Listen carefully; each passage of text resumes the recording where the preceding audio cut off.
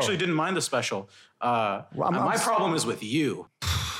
I mean, again, pass. Pass. Okay, you can use your pass. I'm going to keep passing until you have some more interesting questions. All right, that's fine. This isn't because the New York Times has the Louis C.K. documentary? No, I had nothing to do with the Louis C.K. documentary, in fact. But I've written about him a ton, so you could look me up and see what I say about him there. All right, deflection. I like it.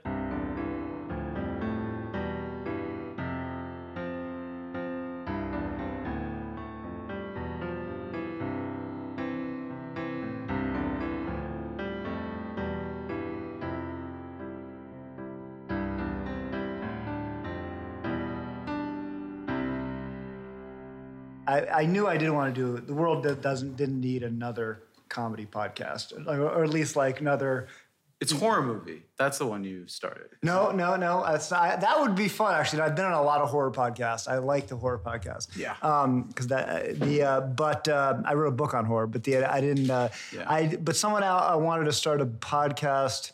A friend of mine on the novelist Martin Amis. Okay. And I was like sort of outside. I like really, he's a fantastic, hilarious novelist, and I haven't read him in 20 years. So I was like an excuse to read his books and talk to two smart critics. I was like, me and these two writers. So I was like, oh, that sounds kind of interesting. And it wouldn't be something I would normally do. Right. And people wouldn't kind of expect it. It's not like one of the things that I'm. So I was like, that would be fun. So we started it, and I can sort of see the. There's. It's interesting from a critic's point of view because there's things you can get to. What I've discovered, I don't like a lot of podcasts. Me neither. Like you, I'm with you. I'm skeptical of it. I think actually, I heard your argument with Tim Dillon. I subscribed just to listen to your episode. Did you hear unsubscribed? Yeah. Did you hear it? Mm-hmm. It's funny. Was it hard to find? Somebody told me once that it was hard to find that one. He put it just on his Patreon. Yeah, he did. Interesting. Yeah. I wonder why he did. It's funny because Tim Dillon, I think he was surprised that I did it. And then I did. I was surprised that you did it. I'm always surprised when you write about Tim Dillon. It's so off-brand.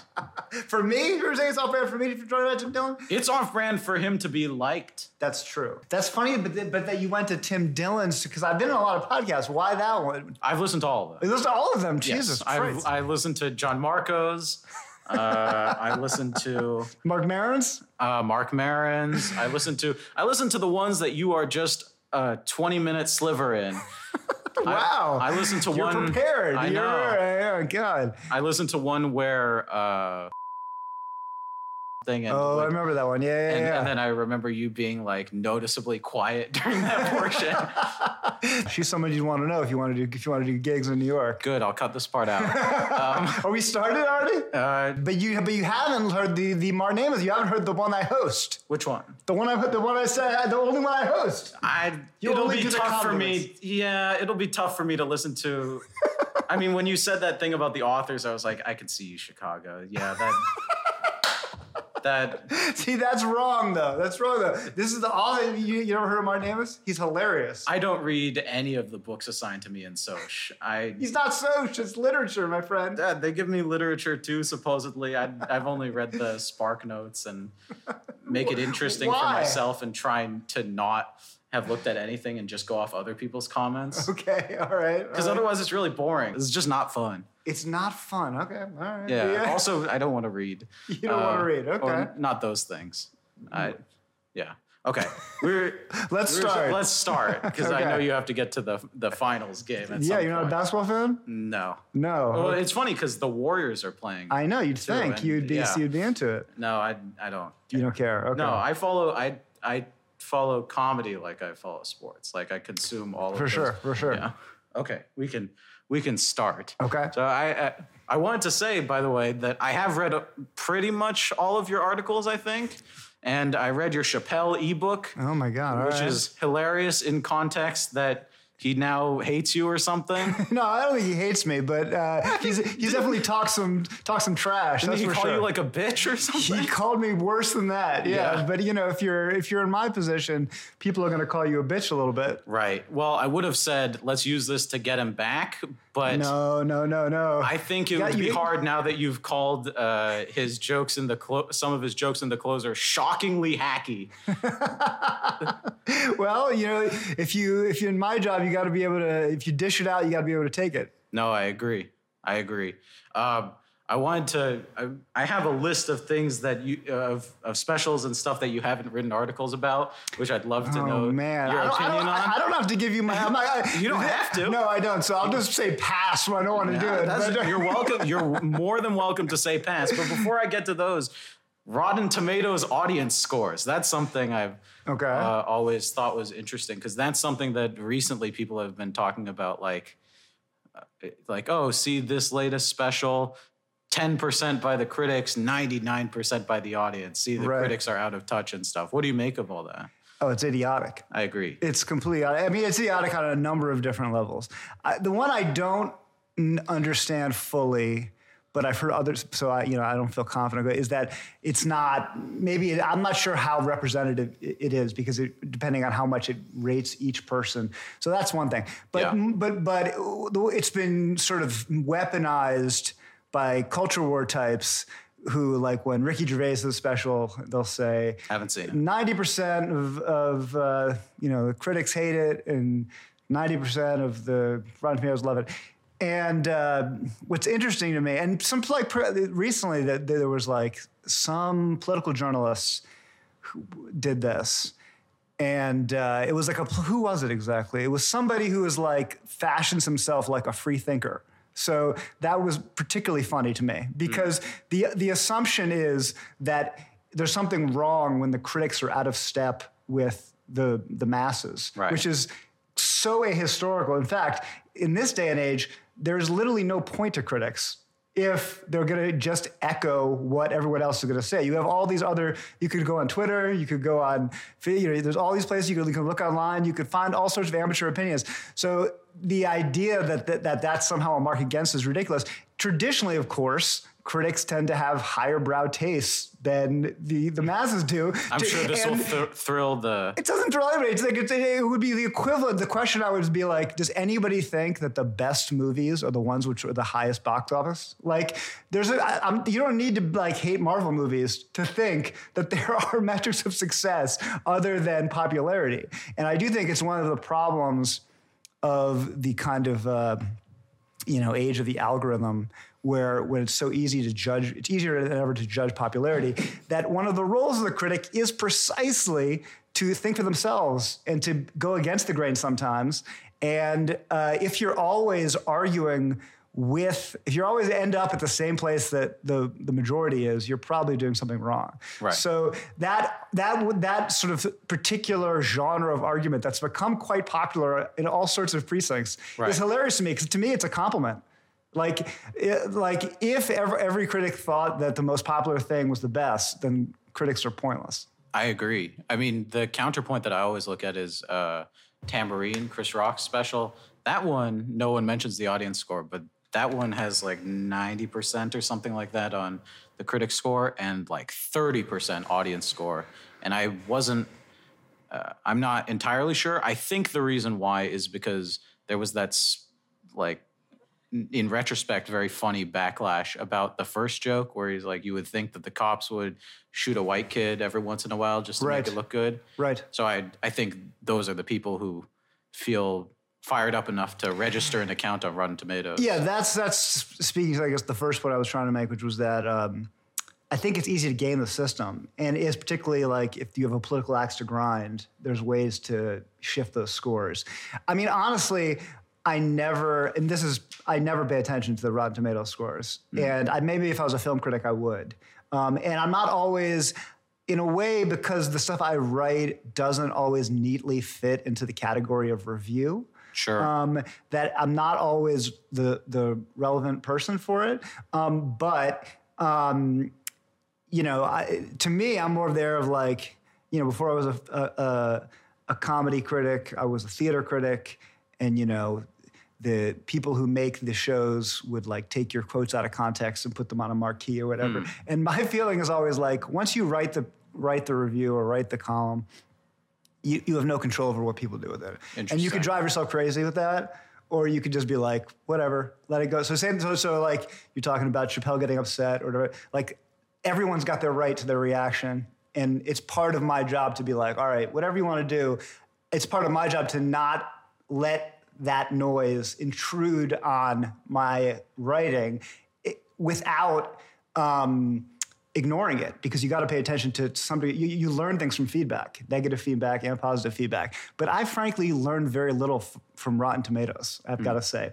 I'd agree. Yeah, I mean, I know who's gonna like, or I could tell from Twitter or other social media sites, or I definitely look at like how popular on YouTube something is. I know how well Ricky Gervais is doing. Yeah. And who's how into well do it. you think he's doing? I think he's doing really well and also now Netflix has like a top 10. Right. I remember about 6-7 years ago, I went out to lunch with a guy, like a PR person at Netflix, and they're famously terrible about transparency. Mm-hmm. And I was like, you guys are crazy to not put out like a list of what's popular, because you think it's going to be bad for you, but actually people will be interested in it. And if something's doing well, that's its own story. And they were like, they don't do it. And of course, they ended up like a couple years later putting that top 10. So you learn something. And now I think now Netflix has hit a few bumps. They're a little more open about telling you how things have done. Yeah. So there are some things. I am interested in how shows do, because it's often the case that things that seem really popular are just things that get a lot of buzz and aren't popular. And there are other things that that don't get a lot of buzz that are popular. And that is interesting. Yeah. And I certainly, I'm interested by things. I've written about a lot of things, because I've written about, Carrot Top and Larry the Cable Guy. And I'm interested in like, all right, these things that aren't my, bailiwick, but certainly like reach audiences. And I want to figure out why. And I want to be fair to that as much as anything else. No, I agree. How do you think Gerard Carmichael's Rothaniel did, numbers-wise? Because that got a lot of buzz. That's a really good question. I've actually talked to some people at streamers about that, and I don't know for a fact. So I don't know, but I do know that Netflix is bummed they didn't get that. Yeah. I think that is that's a great example of the numbers don't matter. Like, it created such a buzz. It's such a unique piece of work that matters more for those streamers than getting another, 10,000 hits.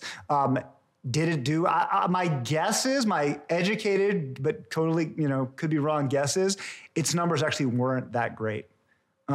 Judged by what I hear about ticket sales, et cetera. I think it did better than probably most specials, but I don't think it was like a Chappelle or even a Bo Burnham.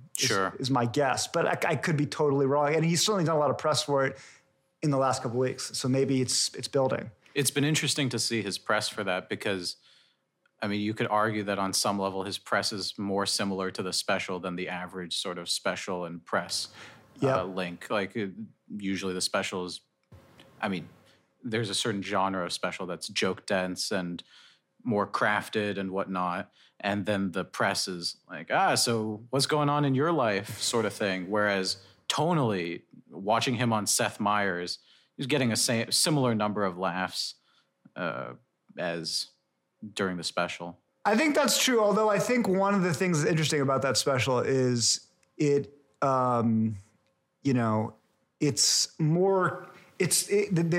product of many artistic choices. I think it's very deft at seeming casual, and seeming like it's off the top of his head. Sure, but he toured it. He totally toured it. I saw him do it live, a week before it came out. Yeah. And like, for instance, people are very interested in how did he get the audience to like, you know, sure. did they cut it around? And it's interesting, a lot of people who are very cynical about it, because like, for instance, my favorite detail I've heard about that special, which illustrates this point, is that, and again, I'm not 100% sure, but this is what I've heard, is that it was not snowing that day. Right. Yeah. So the first shot is the snow, right? So the first shot of this special that's supposed to be all about the truth, right? It's supposed to be all about it is manufactured weather, right? And now it takes nothing away from it. And the credits too, right? And the credits. I think that makes it even more impressive. Like, but the point is that much like with I think Bo Burnham, who directed it, he's, you know, part of the artifice is creating the sense of authenticity. And that, to me, if anything, is one of the big step forwards that the special has gone through. That the stand-up special is this weird form that people think is just like, oh, they just put a camera out there and recording what a guy's one live performance. But it was never that, is the truth. And it's really not that today. And every decision is carefully weighed and measured. And then you've got people like Bo Burnham, who, you know, I think is a really interesting director. Ultra close up. Yeah, exactly. That piece, which you read, I was trying to illustrate this point that, like, if you compare how Chris Rock's cut of Total Blackout and Bo Burnham's cut, you can see how these directorial choices can have a big impact in the same way that a director who's making a movie, a feature film, can have a big impact. You think Total Blackout would have been a more popular special than Tambourine? If what? If they put out that cut. It's an interesting question. Would it be more popular? The intro certainly felt more fun with Jeff Ross being like, Chris Rock, as opposed to just coming out to like tepid applause. Yes, no, I mean, my expertise is not in what is going to be popular. I'm interested in it, but I don't know is the honest answer. Do I think it would be better? No. I agree. I think Bo Burnham's version was better, and it had a point of view. And in my mind, the form matched the content. And to me, that's sort of where, you know, that's the question of all art, that, you know, people making movies, people making plays, people making books, that's what they're thinking about. All right, I have this idea for this novel. You know, what's the best? I have an idea of what I want it to be about. I know what the themes are. I know what the language is going to be. What's the best form to match the content? That's sophisticated art makers make that. Stand-up's a little behind, but people are starting to think. What's exciting about this moment is people are starting to think much more sophistication about form, and that's a perfect example. The fact that Chris Rock hired him was smart of him, and he's always been. Chris Rock's always been. You know, I think he's famously said, like, the special should be special, right? Yeah. Right. He's actually, right now I'm doing this piece. It's kind of a quirky summer piece where they do kind of like little random stuff. But they're doing this thing at the times where they want everyone to have like a collection of different things and write an essay on them. And I'm doing a collection of bottles in specials. Like bottles, yeah, like the water, like whether it's bottled water or whether it's, you know, Ron White with the shot glass, or whether it's so basically I've been like just for the last week just watching specials, keeping an eye on the liquids, right? And it's a weird thing when you think about it, because in a play you would never see like a bottle of water on a production of Hamlet. Sure. But God knows the guy playing Hamlet is thirsty. Like, there's a lot of language in that play. But it would be ridiculous to have a bottle of water on a play stage. Now, in stand-up, not only is it not ridiculous, but it's basically you almost have to have it now. Like the bottle, there's a lot of specials, like I think Taylor Tomlinson, you never see her drinking or whatever, but you just have that bottle on the stool, and it signifies this is a stand-up special. Kind of creates continuity issues sometimes. Totally, very much so. But what I noticed about Chris Rock, I think it was in, I don't know if it was Bigger and Blacker, or it was, I think it was that one, in which he's an example of somebody who you see him at first backstage, you see him with a bottle, and and right before he comes on stage, he heads to the guy off stage. So he didn't put the bottle on stage. He's more like a play. Right. He wants the art, and I think that says something. Like, where like Seinfeld, for instance, like the bottle, he wants it to look like stand-up. And what stand-up looks like is a stool, a mic, and a bottle. But he also jumped out of a helicopter and into a lake exactly. for his intro. So exactly. I don't know how much... Well, he also wants to put on a show. He also wants to be, I mean, his show is like stand-up, but I can do this and no one else can. I liked the helicopter thing. Did you? Yeah. Why is that? I just thought it was fun. Yeah. It was just yeah, cool. He's jumping out of a helicopter. He like spat out water as he walked on stage, which was kind of a funny play on it or whatever. I mean, I like the way you mentioned Chris Rock's specials and stuff. I like the way Bring the Pain was shot. That was shot kind of conventionally, but there you can still feel the audience in the room. There's like an interesting mix, and it's kind of shot like a Mission Impossible movie in the sense of like whenever you watch one of those trailers or one of those movies, I've noticed recently they always hold off on showing Tom Cruise for like the first 15 minutes. Right. Is just like, there's a problem. Everyone this guy tries to solve it. This person tries to solve it. And then here's Tom Cruise to jump on the airplane.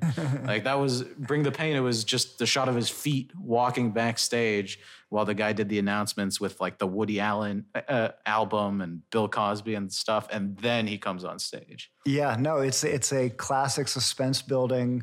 I've just been with my kids reading Shakespeare plays, right? And I feel bad for your kids. See, this is where you're missing out, my friend. You need to expand your mind, because you would learn that where these guys get it from is you have one thing I didn't even realize this, but like Hamlet doesn't show up in the first scene of Hamlet. Macbeth doesn't show up in the first scene of Macbeth. Romeo and Juliet don't show up in the first scene. It's the same thing. I did some backroom Shakespeare stuff in Chicago, which is like the environment is almost closer to stand-up. They're trying to recreate their original environment of Shakespeare or whatever. Huh. And so it's much more casual. People have like read it once.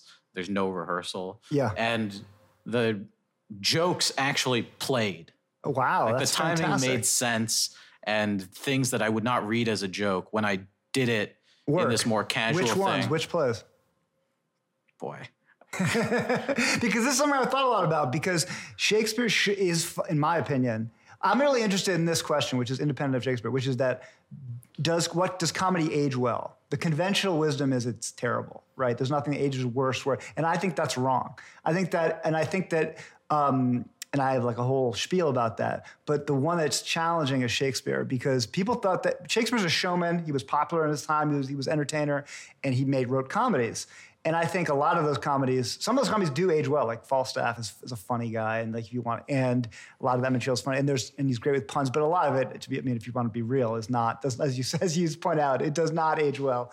And so I've been interested in, actually one day I want to write about like, does Shakespeare's comedy, is it actually funny to a audience today? I think that like even if stand-up's not old enough, even if you look at something like Newhart, that's old now. That's like, it's 60 years ago, right? And some of that stuff is really still funny, holds up. Nichols and May from Chicago, still funny. Emo Phillips holds up. Mitch Hedberg holds up. Oh, now that's more recent. But yeah, if you compare that to dramas from that period, sure, they don't hold up, or let alone the silent era. Like, what holds up better than Buster Keaton and Charlie Chaplin? No drama holds up better from that period. No talkie holds up better than Buster Keaton, Charlie Chaplin. In a way, that's a little bit cheating, because that's like an action film. I like Mr. Bean. Mr. Bean, I think that's another, which is like, he seems to translate to different languages too. Right. People like him. He's not speaking, so there's no language. Well, he does some speak. Doesn't Mr. Bean do some, depending on what the... I think they have the like, blah, blah, blah, blah, blah, kind of thing. Like he is speaking, but they're not showing that. I mean, you're talking about like the beverages and stuff in specials. You've listened to Woody Allen's old stuff? Of course. You hear a lot of the clinking of the glasses and the nightclub atmosphere. Did you read his book? Which one? Apropos of Nothing? Yeah. I did read one in the early pandemic. Oh, yeah? Me too. Yeah. Did you listen? I listened to the audiobook. It kind of sounded like his stand-up because he narrates. I probably should have. That's probably the best way to do it. How was it? There were very funny moments. Yeah. The Holocaust joke I thought was hilarious. I can't even remember, but it sounds like Woody. Yeah, it was interesting because I've never seen any of his movies. You never seen any Woody Allen movies? No, I don't. Not a single one. I don't have that. But like, how much time do you think I have? You're assigning me Shakespeare and yes, go home. All of Stop Woody doing Allen's this movies. podcast. Go watch Shakespeare and watch Woody Allen movies. That's a good use of your time. I've seen. So my understanding is I've basically seen all of Woody Allen. Oh my God, that is all right. That's a sad state of affairs. I've seen Louis too. That's maybe closer. They're both derivative. That's true. It was interesting. I like both of those shows, but it was interesting to see. You could argue that Woody Allen is taking the approach that people wish Louis had taken. In terms of addressing his thing, because he spent 8 chapters on it or something. Some insane amount of the book was just talking about allegations and this report and that report. It almost bored me. Right. I mean, they're totally different situations, I think. Yeah, I mean, I think it did. I think you're right from like a pure narrative point of view. It was a little bit like Lenny Bruce at the end of his life, where his stand-up set. He was just reading the thing. He was just obsessed with his court case. Yeah. I mean, it was almost like it was eerie a bit how much it echoed that. That it was like obviously some people are not going to pay any attention to Woody Allen's book and they're going to dismiss it out of hand. Right. So the people who already are buying the book or are reading the book are already probably Woody people, right? Or they're comedy fans or whatever. Mm-hmm. And that first half of the book, they're like, oh, this is like a light, funny Woody with all this comedy history. And then suddenly it's like becomes this blow by blow of, relitigating this thing. Putting aside your feelings of Woody Allen, it completely derails the tone. Yeah. Woody Allen is his literary comedy is in a very specific tradition. Mm. And it's like a certain kind of light, I haven't read his comedy. other books either. Yeah, I'm sure. If you haven't seen Annie Hall, then you probably haven't read his. But those are good too. It's on my list. It's on your list.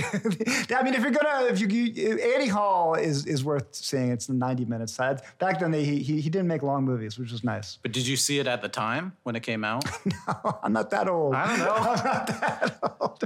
He came out, I think, in 77 or something. I was born in 75. But I didn't even see it when I was young. I think I saw it when I was like a teenager. I probably was on your age. So, but how do you know then if it ages well or not? Because I actually saw it again. I saw it again not that long ago, maybe over the pandemic. Yeah, but I watched Avatar: The Last Airbender over the pandemic, and I saw that when I was a kid, and so there's an element of nostalgia and whatnot to a movie you saw when you're 15, right? You mean when it comes to Annie Hall? Yeah, something aging well or not? Sure, I guess. I mean, I definitely saw a lot of things over the pandemic for nostalgia's sake, but Woody Allen I would put in a different basket. He actually doesn't mean a lot to me for nostalgic reasons. As I said, I didn't watch him when I was like a kid. He wasn't formative. When it came out, it was before my time. Right.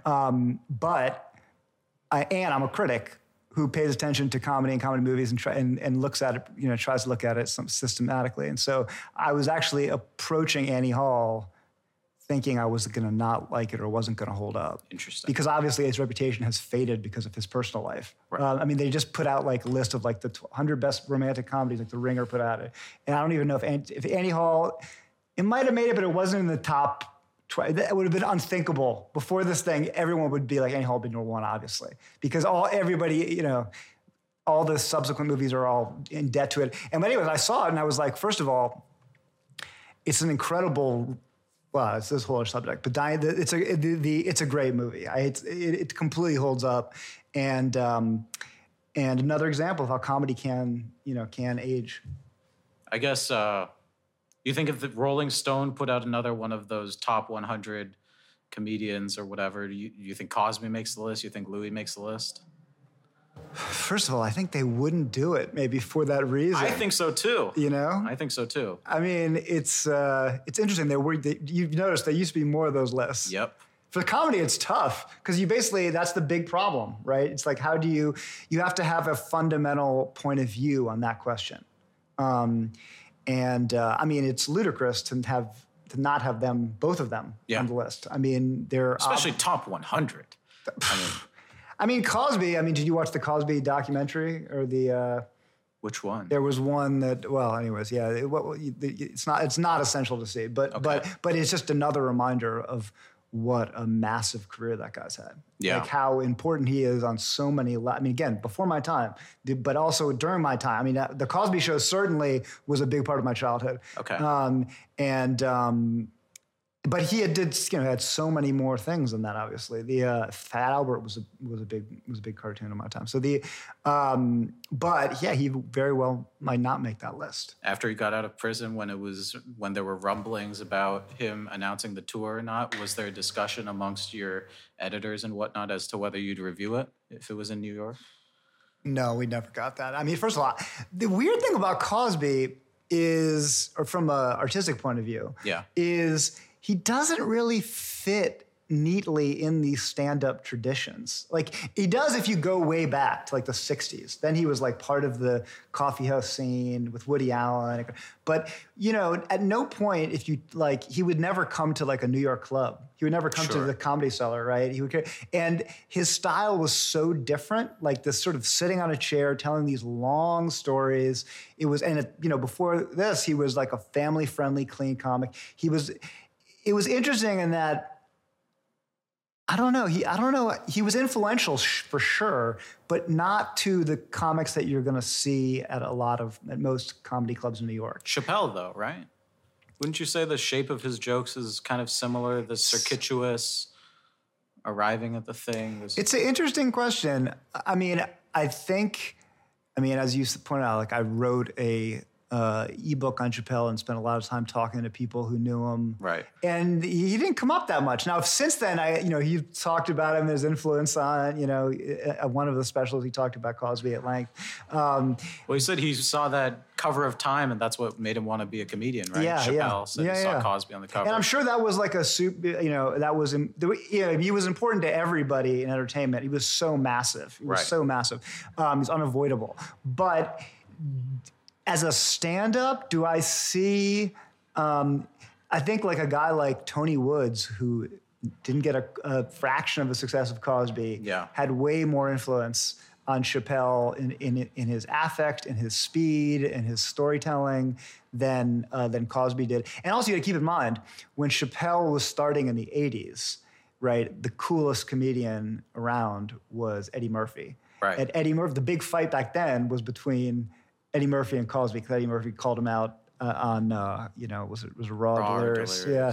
And so you kind of like picked a side. And if you were a young person and you were coming to comedy, but of course, Chappelle did not ape, unlike a lot of his peers, he did not ape Eddie Murphy in terms of his style. But, if you were, it was a generational thing. Yeah. Like I think if you were a young person coming up at that time, Eddie Murphy was cool and Cosby wasn't. Who other than Chappelle do you see the Tony Woods influence on?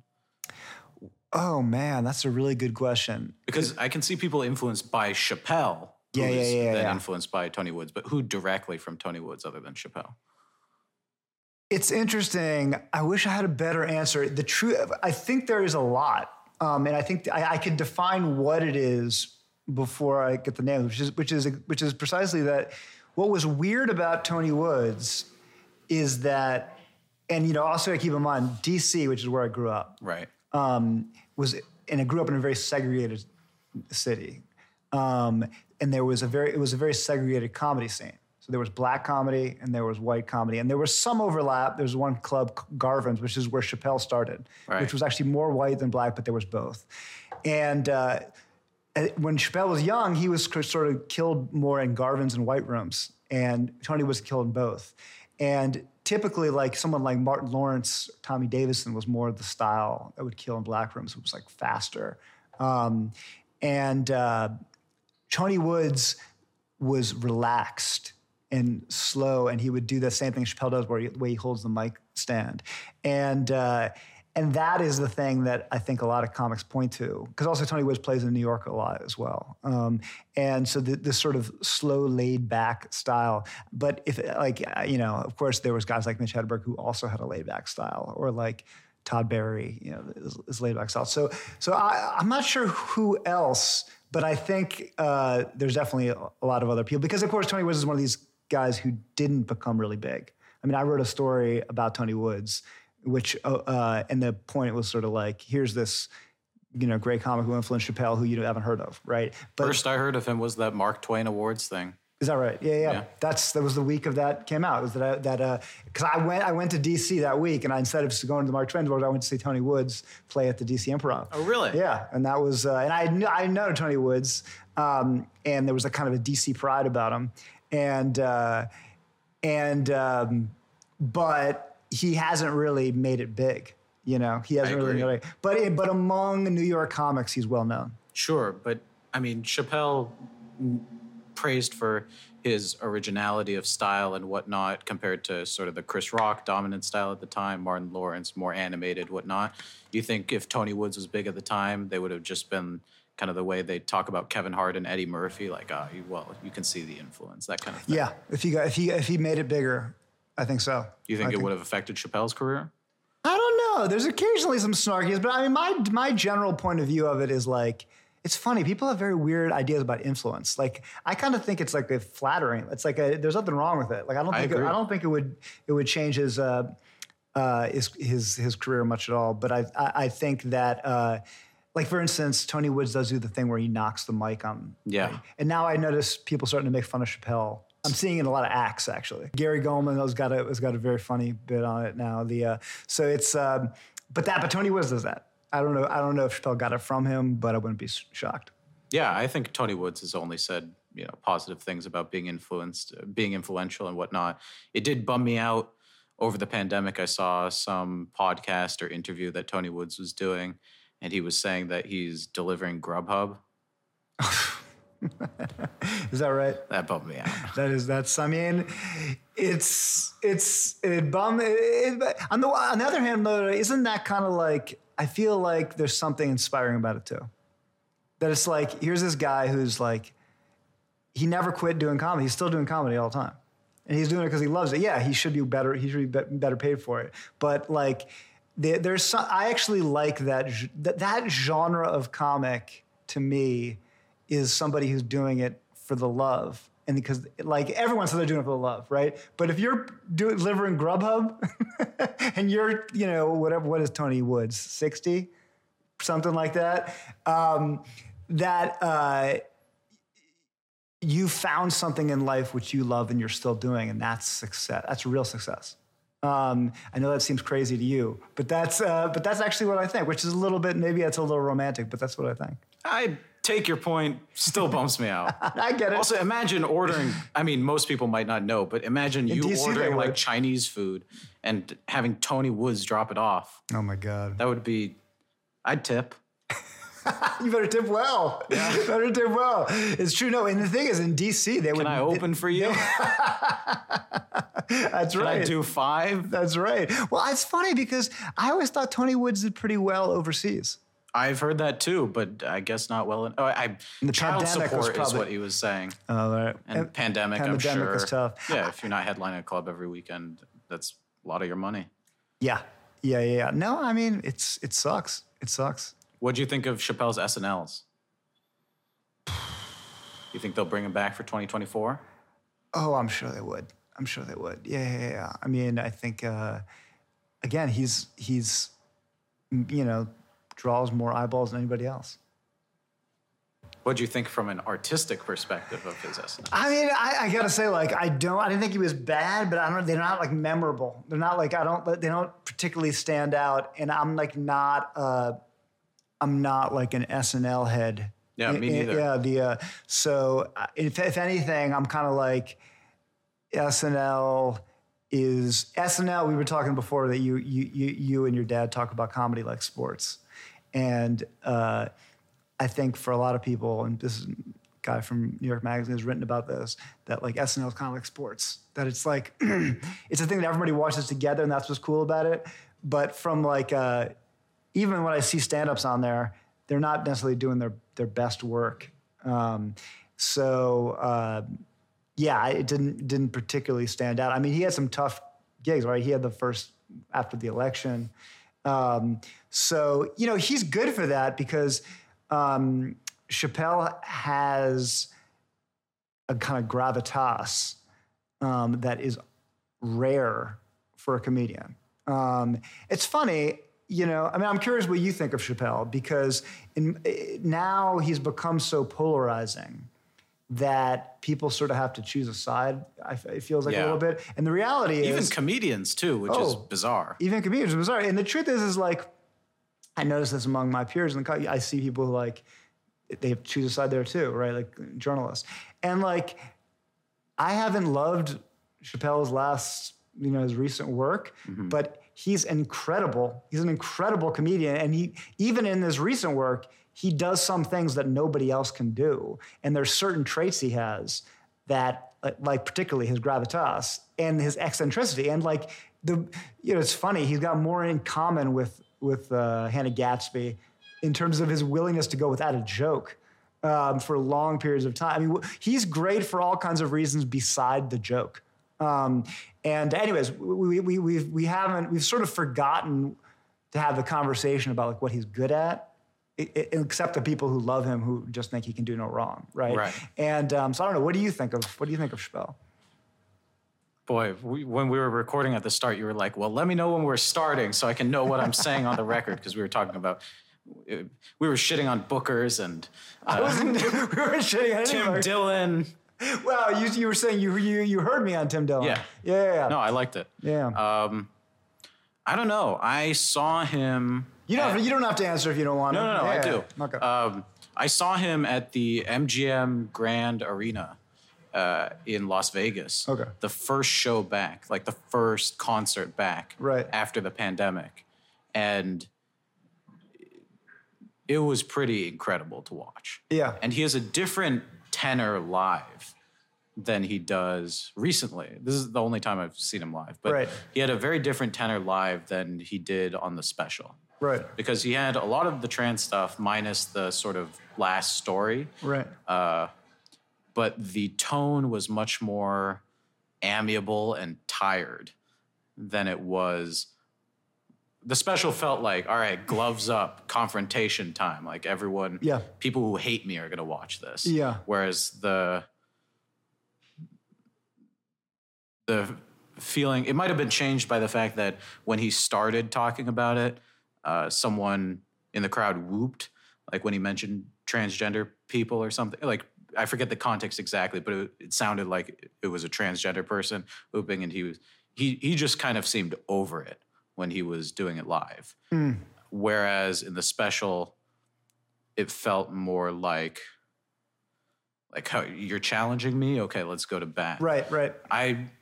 I really liked, I'll say, it's funny, we got, MGM Grand Arena is huge. That was the first time I'd seen comedy in an arena, 15, 20,000 seats, and very bizarre experience. Would probably not go back to see anyone except maybe Chappelle. Right. I mean, I saw Louis in a 1,200 seat theater, and even that was a little too big, I thought. Right. But we got what were less expensive seats, and they were like worse seats. But then at the last minute, they switched it to performing in the round. Okay. So we were really kind of in the center. Huh. And I remember he did that, the joke about the Asian hate crimes. Right. And he did it a little differently too. He got the crowd to applaud first, and then he went, and that's what was happening inside I couldn't help but think that that's what was happening inside my body. And that's the only time I've ever been watching a comic and been like, I should just quit. Right. Like I genuinely had that feeling. Really interesting. For a second, I was like, that's so far beyond at least my skill set at the time. It was funny too, because at that point it was, still pandemic. So I had been doing a lot of shows at baseball bleachers and on a lake with people biking by with huge speakers blaring and ambulances and stuff. At the end of very suboptimal environments, then you come to this and people are paying attention and whatnot. Towards the end of his set, after, an hour and a half or however long he went. He said, before I go, and MGM Grand Arena is, let's say 15,000. I swear to God, 3,000 people stood up and made a beeline for the bathroom or the exit. And you could tell he was annoyed because there was like maybe a romance of first show back. Right. And then he says, before I leave, and people are like, end of the show, I'm going to beat the line. So I don't know. I didn't like him initially when the specials were coming out. Interesting. Because people kept recommending him to me in... Did you watch his Chappelle show? Not before the specials. Did you watch it since? I've watched a lot of the sketches. And what do you think of what do you think of that? I like the blind white supremacist sketch. I like some of the other sketches, but I don't know. I'm sure he'd be pissed at this, but Key and Peele was what people my age watched. Interesting. And it's kind of a similar...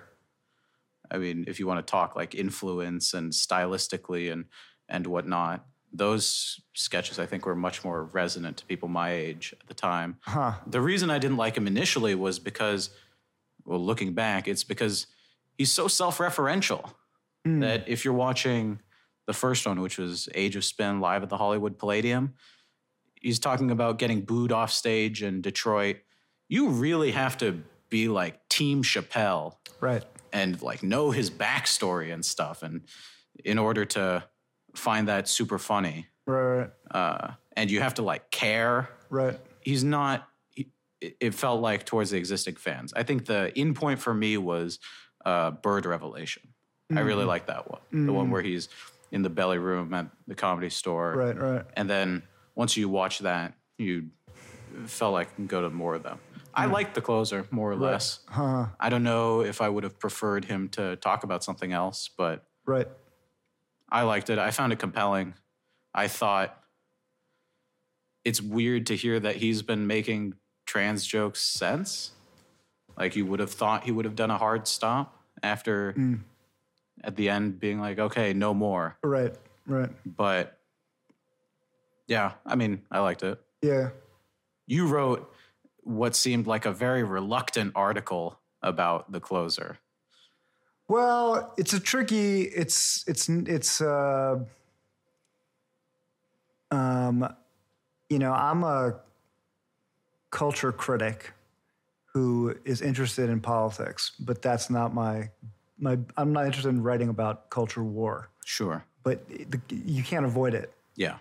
And it's particularly hard to avoid when it comes to Chappelle. Well, he leans into it. And there's a certain, I want to, it's a tricky thing because you want to, I want to, as I said in the beginning, I want to listen to what the conversation is, but I don't want the conversation to dictate what my reaction is. Right. I come to Chappelle from a very different place than where you come from, Chappelle, right? Sure. So you literally wrote a book about it. Yeah, and I think his early stand-up is some of the greatest, or is some of the greatest of that period. I wanted to ask you about that though, because after those two specials, I wasn't alive at this point. You saw those two when they came out, right? No, I don't know if I did see them when they came out, because I was going to say those really were not what made his reputation, right? It really wasn't. Like those were, if you were like really into comedy but he wasn't that famous, because of that. It was Chappelle's show. I mean, really, Key and Peele were for a long period of time, sort of were like the ignored. Like they had a chip on their shoulder, and Chappelle sort of had a running joke in his live act about how they ripped him off, which wasn't fair. Yeah, but I saw that he put it in one of the specials too. Yeah, I mean to watch Key and Peele do my show. For the Chappelle show completely changed the game in so many ways. I mean, it changed Comedy Central, the trajectory of Comedy Central. It changed. Not permanently.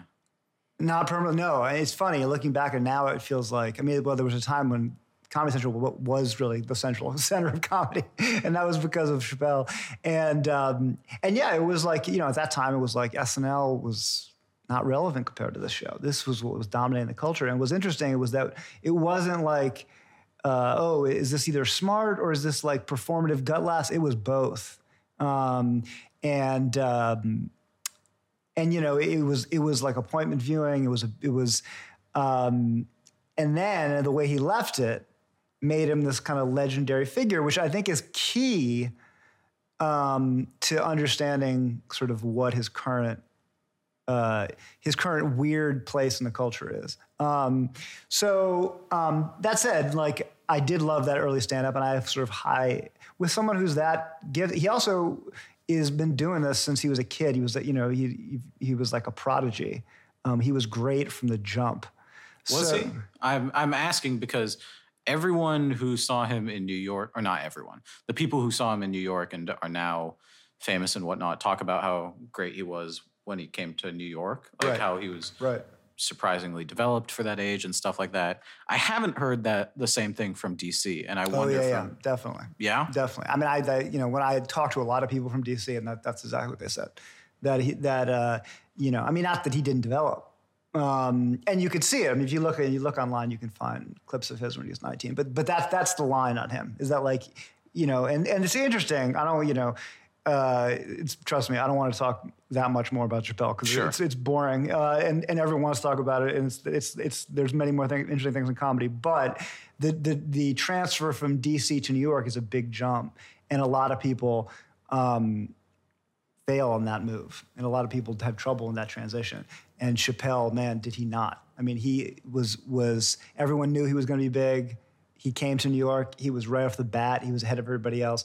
And then he had, this sort of difficult, I think the real key to Chappelle's history, which gets overlooked, is the 90s, because he had all these failures at sitcoms. Pilots, right? And that is what I think soured him to the industry a lot. And I think, made him really smart about doing his own thing. And I think, what I kind of hope, the interesting about him is that he seems a lot older than he is. Like you said rightly, that like he seemed like I think you described him as like tired and weary. Like it's funny because he's not that old. He seems like he's like in his 60s. He's in his 40s.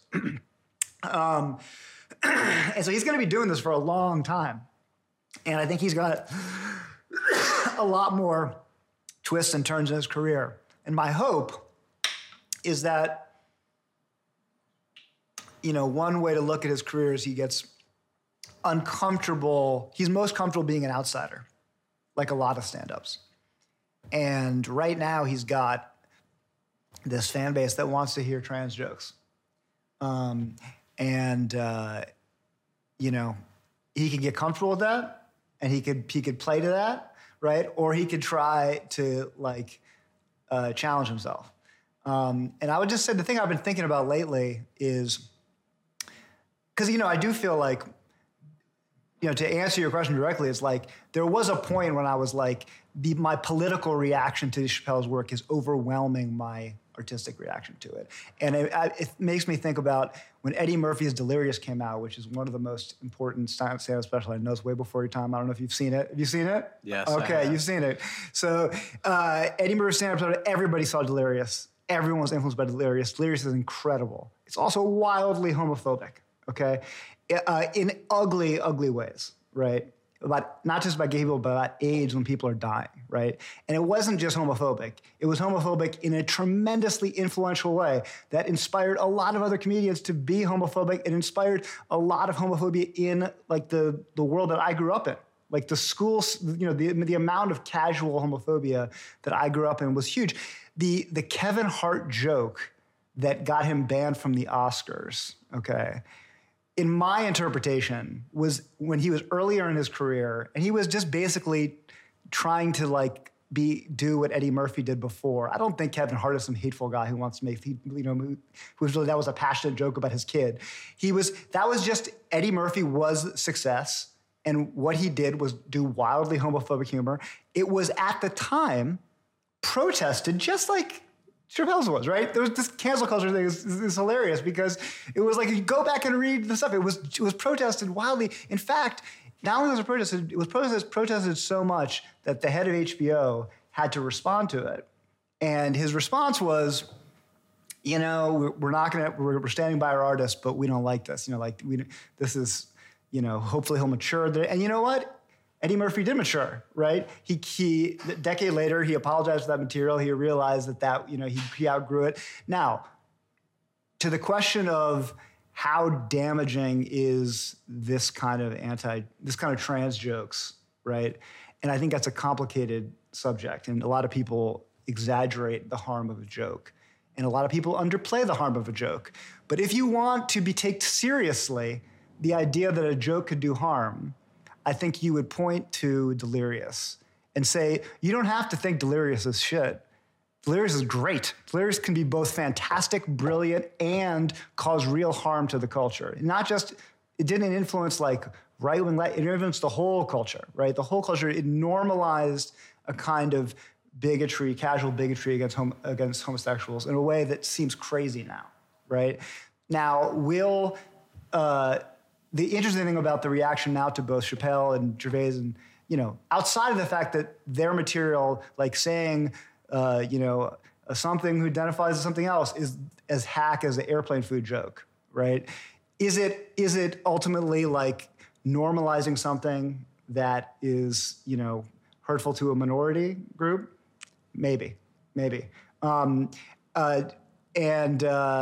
there were elements, I think, to be honest with you, of the closer about when he talked about the woman or the trans woman who killed herself, that I just thought it was unconscionable.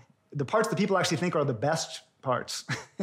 Like when he says, he describes the person as not a trans person, but as a comedian. This is a person who's dead. They can't respond. And why can't that person be both things?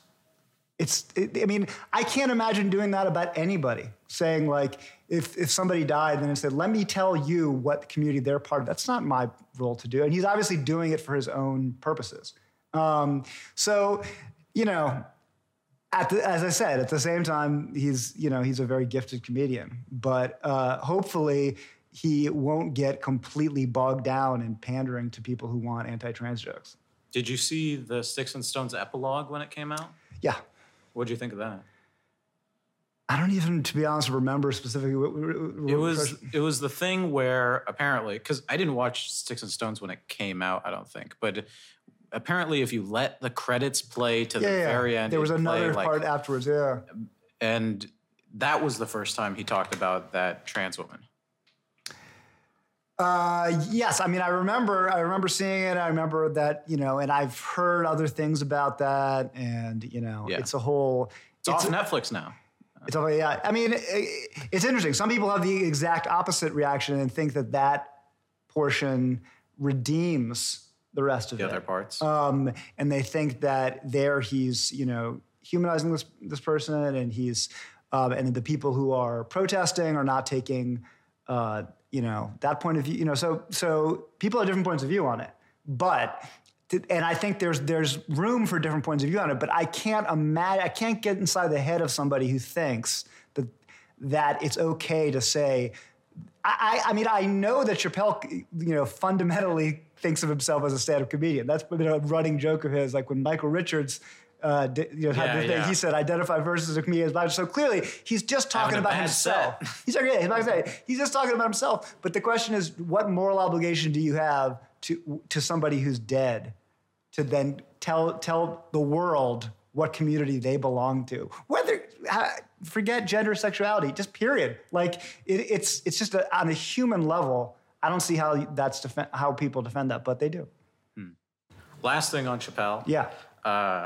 The reason I asked you if you saw the earlier two specials, Killing 'Em Softly and For What It's Worth, at the time, was what's really interesting to me is like the whole top 5 or greatest of all time conversation, how that gets shaped. Because I'd say if you asked people 6 years ago, Eddie Murphy would have been on a lot of people's lists. Yeah. Now, I don't think he's really registering on the same part. But Chappelle 6 years ago might not have been on anyone's list, I don't think. Oh, interesting. But now he's on everyone's. And not everyone's. Not everyone's. I'll say a lot more people's. I mean, most people again, I think you're a comedian. Sure. You're in a bubble. That's true. I mean, Chappelle used to be beloved among like the cognoscenti. right? Among the media class, among people who go to people who have seen Woody Allen, he was beloved. Now it's the opposite. Like, I have much more positive things to say about Chappelle than most people. Like, I think and when I talk to people who are, younger than you, people who these trans issues are of paramount concern, in New York and LA, he is just a bigot, period. So I agree. I think he's really misjudging this idea that like he's certainly in the top 5. No. Yeah, among comics, sure, and even among certain comics who disapprove of him, there's a I've just noticed respect. Yeah, exactly. A lot of like he's obviously a lot of the criticisms I noticed after this last one were like he's obviously one of the greatest of all time. But there's a new thing I'm hearing among a lot of young comedians that he is just irrelevant. It's the same thing. It's the same thing as Eddie Murphy before. Like you were saying, it's like that's the thing that I think what makes me pessimistic that maybe he won't pivot again, because the other thing which is interesting. Again, we're going on this Chappelle forever, but I think it's interesting what his makeup of his audience is, both politically and racially. It's totally changing, and it's harder to pivot the older you get. And I think to a lot of young people, I don't talk to any young people who talk about Chappelle. I agree. I think even the people who think bigot, I'd almost say it's closer to irrelevant / no opinion because they haven't seen the specials. Like, obviously, I think that's a silly critique when people are like, oh, but everyone who doesn't like this hasn't watched the whole thing. Right. I think is obviously stupid because a lot of people have. Right. But the people I talk to who are my age tend to have not seen anything he's done, or almost nothing he's done. Right. Yeah. And I think your earlier point is an interesting one. I think is right, which is the self-referential aspect. A lot of the stuff, look, he's part of the tradition of like topical comedians. Yeah. So if you watch Mitch Hedberg, that doesn't age. There's nothing topical. If you watch, again, Bob Newhart, doesn't age. I mean, Chappelle, we love him or not, like some of these references, like, to the Kevin Hart situation, no one's going to know what he's talking about. Absolutely. In 10 years. And even the Chappelle show, which again is what I loved him for originally. Yeah, I don't know who Rick James is. Yeah, exactly. I didn't know who Rick James was. That was the funny thing. In a way, I can argue that Chappelle show will age okay because I didn't know the Rick James stories either, but it was like, this is like a flamboyant, over-the-top character. I also didn't know who Marion Barry was, but Bring the Pain hit okay. Right. But with the thing I was saying, though, is like, regardless of whether it's among comics or comedy fans or younger people or older people or whatever, he seems to be more in that conversation of best comedians ever now than he was prior to his Netflix run.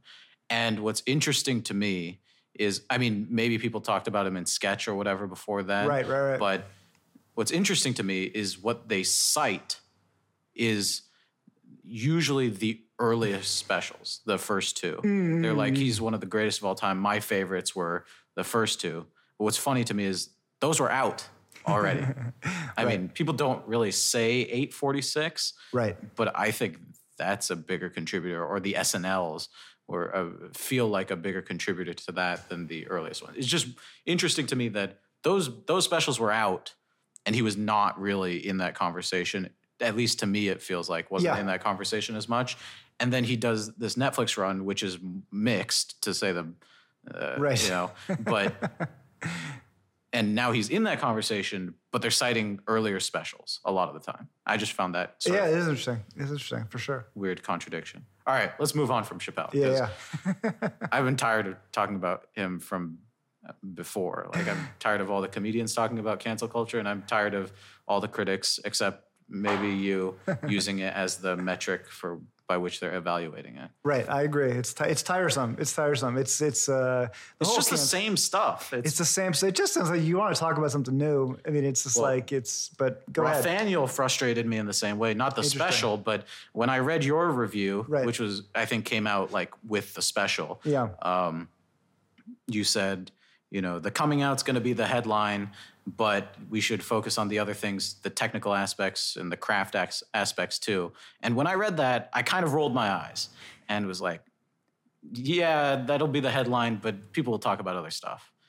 Right. Unreadable. All the other reviews, I have not found one. Usually when a special comes out that I watch and I'm interested in what people are saying and critics are saying, every single one just talks about his coming out and very, very little. Some mention the direction, but not in a meaningful way. Yeah. And that really annoyed me. So, props to you for calling that one and knowing the whatever word you used before to describe that class of people who loved Chappelle before. Yeah, I mean, it's interesting to look back at Gerard's earlier work in the context. I mean, that's the thing. Yeah, it's really, those jokes play really different about him sitting on a canoe with... Yes, yeah, totally. And even just the whole genre of comic he was. I mean, I think it's I was talking to somebody was making the point that that his whole career kind of makes sense now. Yes. That he always seemed incredibly talented, but a little bit distant. Like you didn't really figure out where he's coming from, both as an actor in his sitcom, but also in his stand-up. He's it was a little bit mysterious. And now, of course, you realize he's sort of living this secret, as he puts it, right? It kind of, and what that does to you, which is the theme of the special, it's really interesting. It makes sense. I mean, it is an interesting question though. 20 years ago when Ellen came out, that was it. That was the story. That was unusual.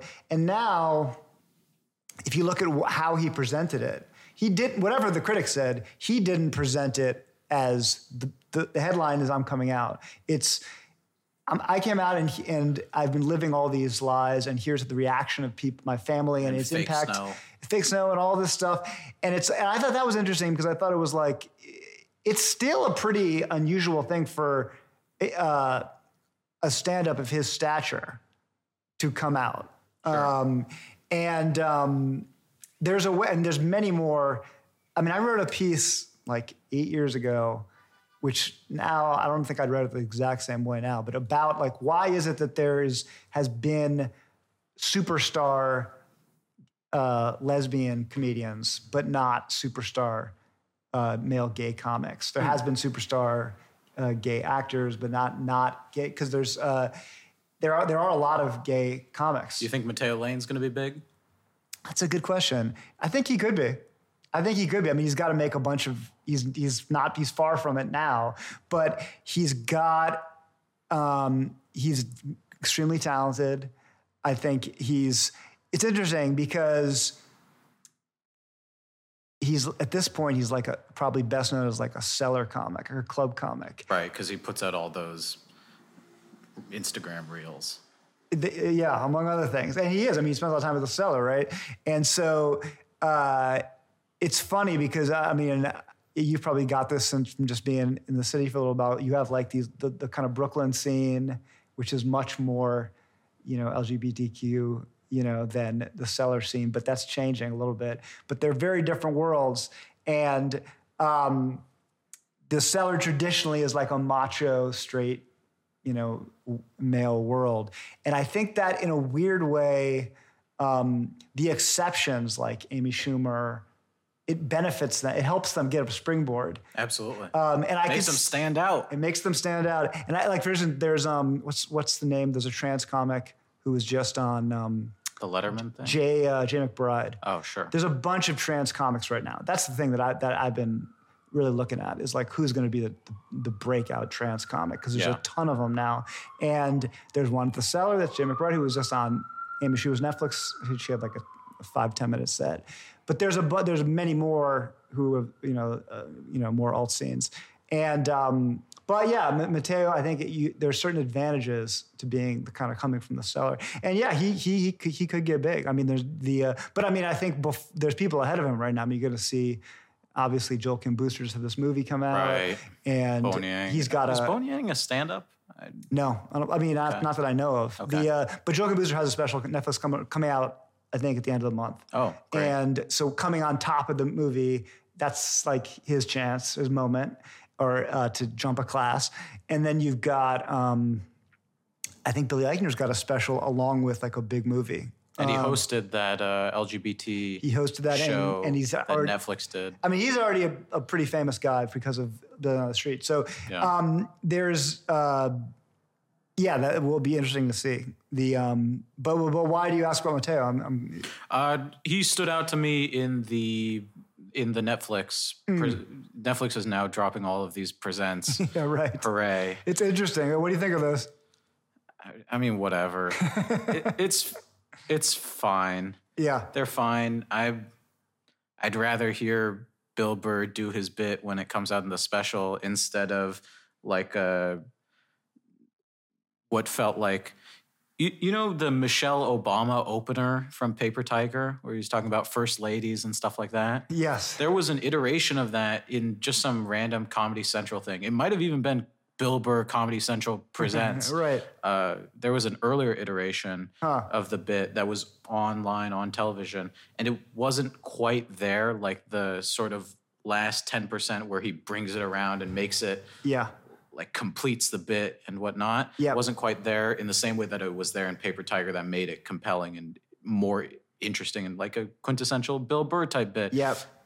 When he hosted his Bill Burr Presents on Netflix, it kind of felt like that earlier version of those jokes. I agree with you. And also, I would not hire Bill Burr to host something. I love Bill Burr. He's one of my favorites, but he seemed like those comics you see in a club who's just like, I got hired to host. Yeah. Like, you're like, all right, make some noise. That sort of thing. I don't know. Right. I liked Wanda Sykes' joke about the Will Smith thing. I thought that was unexpected and fresh in the LGBT Right. It sounds like you watched them all, though. I haven't seen the Amy Schumer one yet. I haven't seen the Pete Davidson one yet. Yeah. You know. I saw the Kanye clip from the Pete Davidson one. I haven't seen Snoop Dogg's Netflix comedy special. I saw that live. You really did? You? I did. I like Snoop Dogg. What?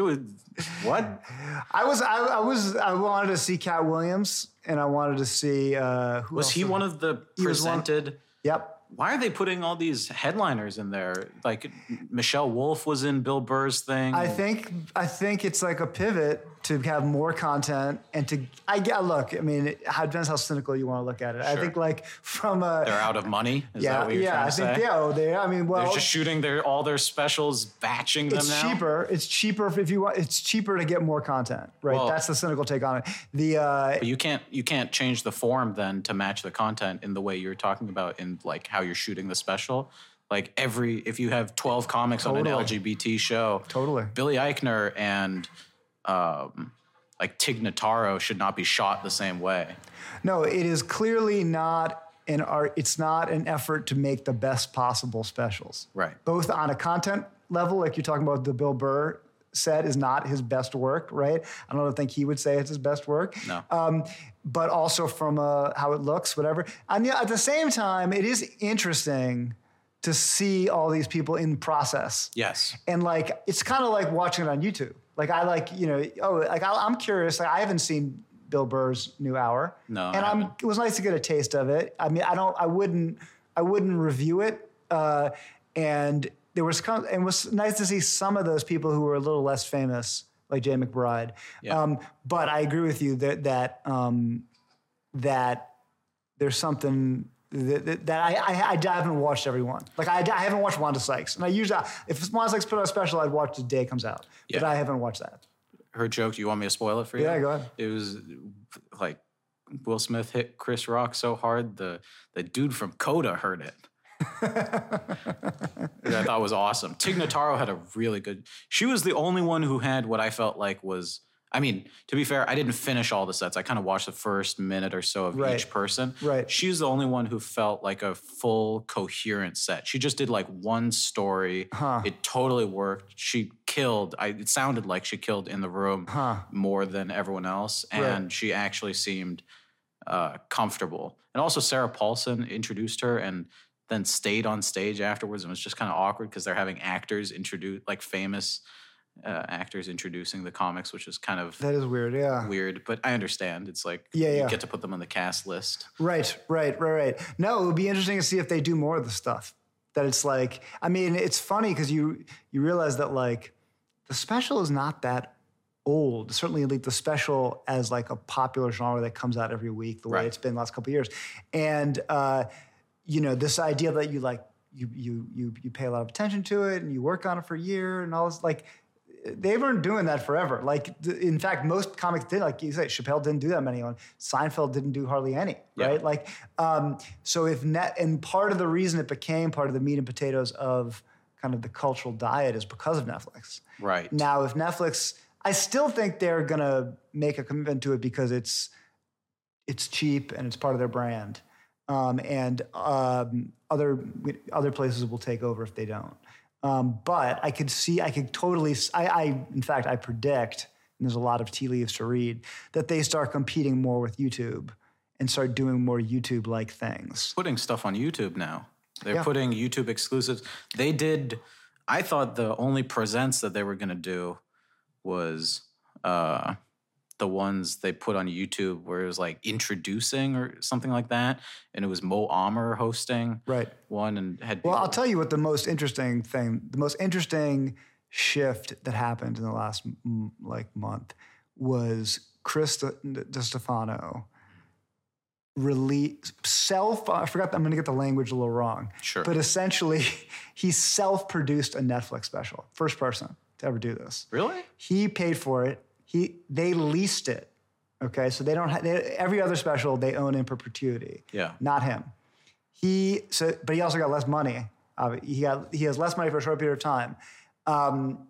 That could be the way for the future. The people who are putting stuff out on YouTube now, the Mark Normans, the Sam Morrils, Fahim Anwars, like if this Chris Stefano pulls the kind of numbers that YouTube does, those people are going to say, look, if I can make the same kind of exposure and make a little money and be able to say I'm a Netflix comic, which people like, Sam Morril. I don't know if Sam Morril's had an hour special on Netflix. I saw him on the Letterman one, though. The Letterman Presents. I actually liked that one better than maybe it's just higher budget, but it felt...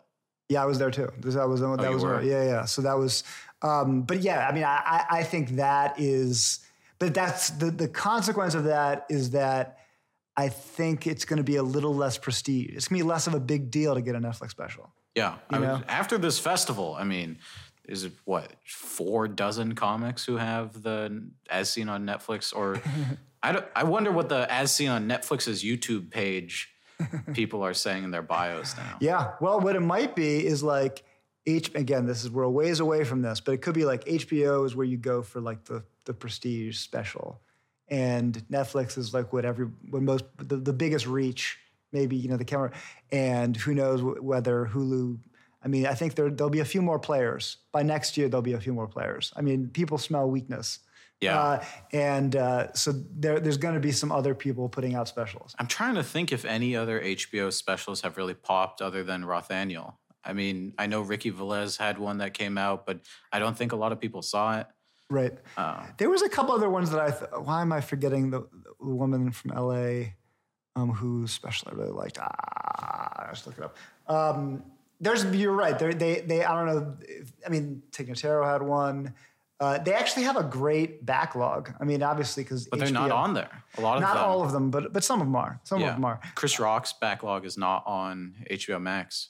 Some of them are, but Bring the Pain you have to watch on some weird Vimeo thing, which is crazy, right? It's very bizarre. But I imagine eventually that will all change. It's just a matter of like when the rights become available. Obviously, HBO Max is in for the long haul. They're streaming's the future. It's going to be a battle, right? They're going to, or it's going to be a war, I should say. But we'll see. I heard, I saw. This is, I guess, the advantage of watching very obscure stuff. Right. On YouTube, there was this thing at the Cellar called The Glenn Show.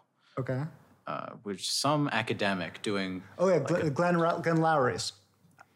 I think so. Yeah. But they had a bunch of comics on panel, Shane Gillis, Andrew Schultz. Right. Andrew Schultz mentioned in that he lost his Amazon Prime special after the Chappelle backlash. Really? Huh. Why is that? I guess he said, Netflix... Because people were saying, like, Netflix stood by Chappelle, and that's a good thing for corporate non-buckling or whatever. Right. And Schultz was saying, well, all the other companies freaked out. So what's he going to do then? Is he going to put it out on YouTube? I have no idea. I mean, the funny thing is, like, does it matter? The Amazon Prime, like, speaking of ones that don't make impact, like when is an Amazon Prime special ever, like, you wrote about Gaffigan's special. I know, because it was news at the time. It was like, who knows? I mean, they have all the money in the world. They can obviously afford to be a bigger player in it, but and they could pay decent money. But Schultz is an interesting example of someone who's obviously, like, built this popularity via YouTube. And he makes enough money doing, that he doesn't need to do it. He's not doing this for the money. He's doing it for the prestige and the exposure. And the question is, like, how much prestige and exposure is getting on Amazon these days now? I'm sure what he wants is a Netflix special. That's a good question. You think he went to Netflix and then got turned down? I'm curious. I assumed that this lease arrangement that we talked about was for that world of comics like Tim Dillon.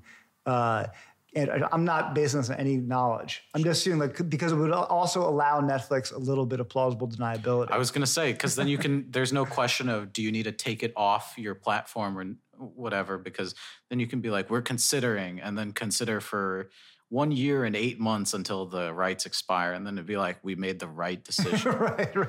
They can play the good guys. No, but I mean, who knows? I mean, I don't know how Schultz is special did over the pandemic. With, the Netflix one? Yeah. Where he did John Oliver? Yeah, I mean, I didn't get the sense that was like, they weren't promoting it to death. It wasn't, I mean, it didn't seem like it was gangbusters. I could be wrong. But if it was, I'm sure they'd want him back. I wonder why he isn't talking about it, because it seems like, I mean, he almost gets more traction kind of in the vein of Chappelle by saying that big companies hate him than from the actual specials. So. Well, completely. He's giving up something by going to a big company. He's giving up his narrative. Absolutely. Now, of course, that was always the plan. Yeah. I mean, obviously, it was always and to some extent, I respect the hustle of being like, it's hard to get your name out and make a name in stand-up, right? And so a lot of this, like, they're censoring me. I can't talk. A lot of it's marketing, and it's. I mean, it's less so when it comes to people like at this point. I think, like, if you've reached the scale of Chappelle or Rogan, it's like they don't need to do that. But that's how Schultz was like was doing okay in New York, but he wasn't doing great. And then he used that to jump a class. Now, what do you do now? Well, I mean, the interesting thing I find is that you have this whole. And this goes to what we were talking about before we started about podcasting, like, which is, and I think you heard in I never actually wrote this column out, which I've been thinking about since I did Tim Dillon's podcast, and I think about it even more, which is, what is the impact of podcasting on stand-up comedy? Right. And it's clearly been great for the bottom line of a lot of comedians. You can make money. You can't make money in a lot of things in art. But you can make money podcasting. You can develop an audience, right? That's great too. And you can get good at a certain thing. But I would claim it's not stand-up. It's podcasting. And in a lot of ways, what that is similar to radio, to like the morning zoo radio of my childhood, which is still around to some degree, I guess, than it is to stand-up. So the downside of this is that if you get good at morning zoo radio, that's where you are. Then I'm like, it's not something even that I cover. Do you like Flagrant 2 or Andrew? I mean, I occasionally pay attention to it, but not that much, because I don't see it as my beat. It's like I don't pay attention. There's only so much I can pay attention to, right? I don't pay attention to even like TV stuff. You do Shakespeare, Woody Allen. Well, I don't. I wish I could cover Shakespeare more often, but I don't have time for that either, right? If I could do Shakespeare and Flagrant too, I'd be happy. But no, I cover stand-up and improv and sketch, and there's this open question, and comedians make the case to me. They're like, "This is comedy," and they got a case to make, because now it really is where a lot of comedians make their money. It's certainly where Andrew Schultz is. But to me, it's not stand-up. It's more, it's closer to this kind of radio.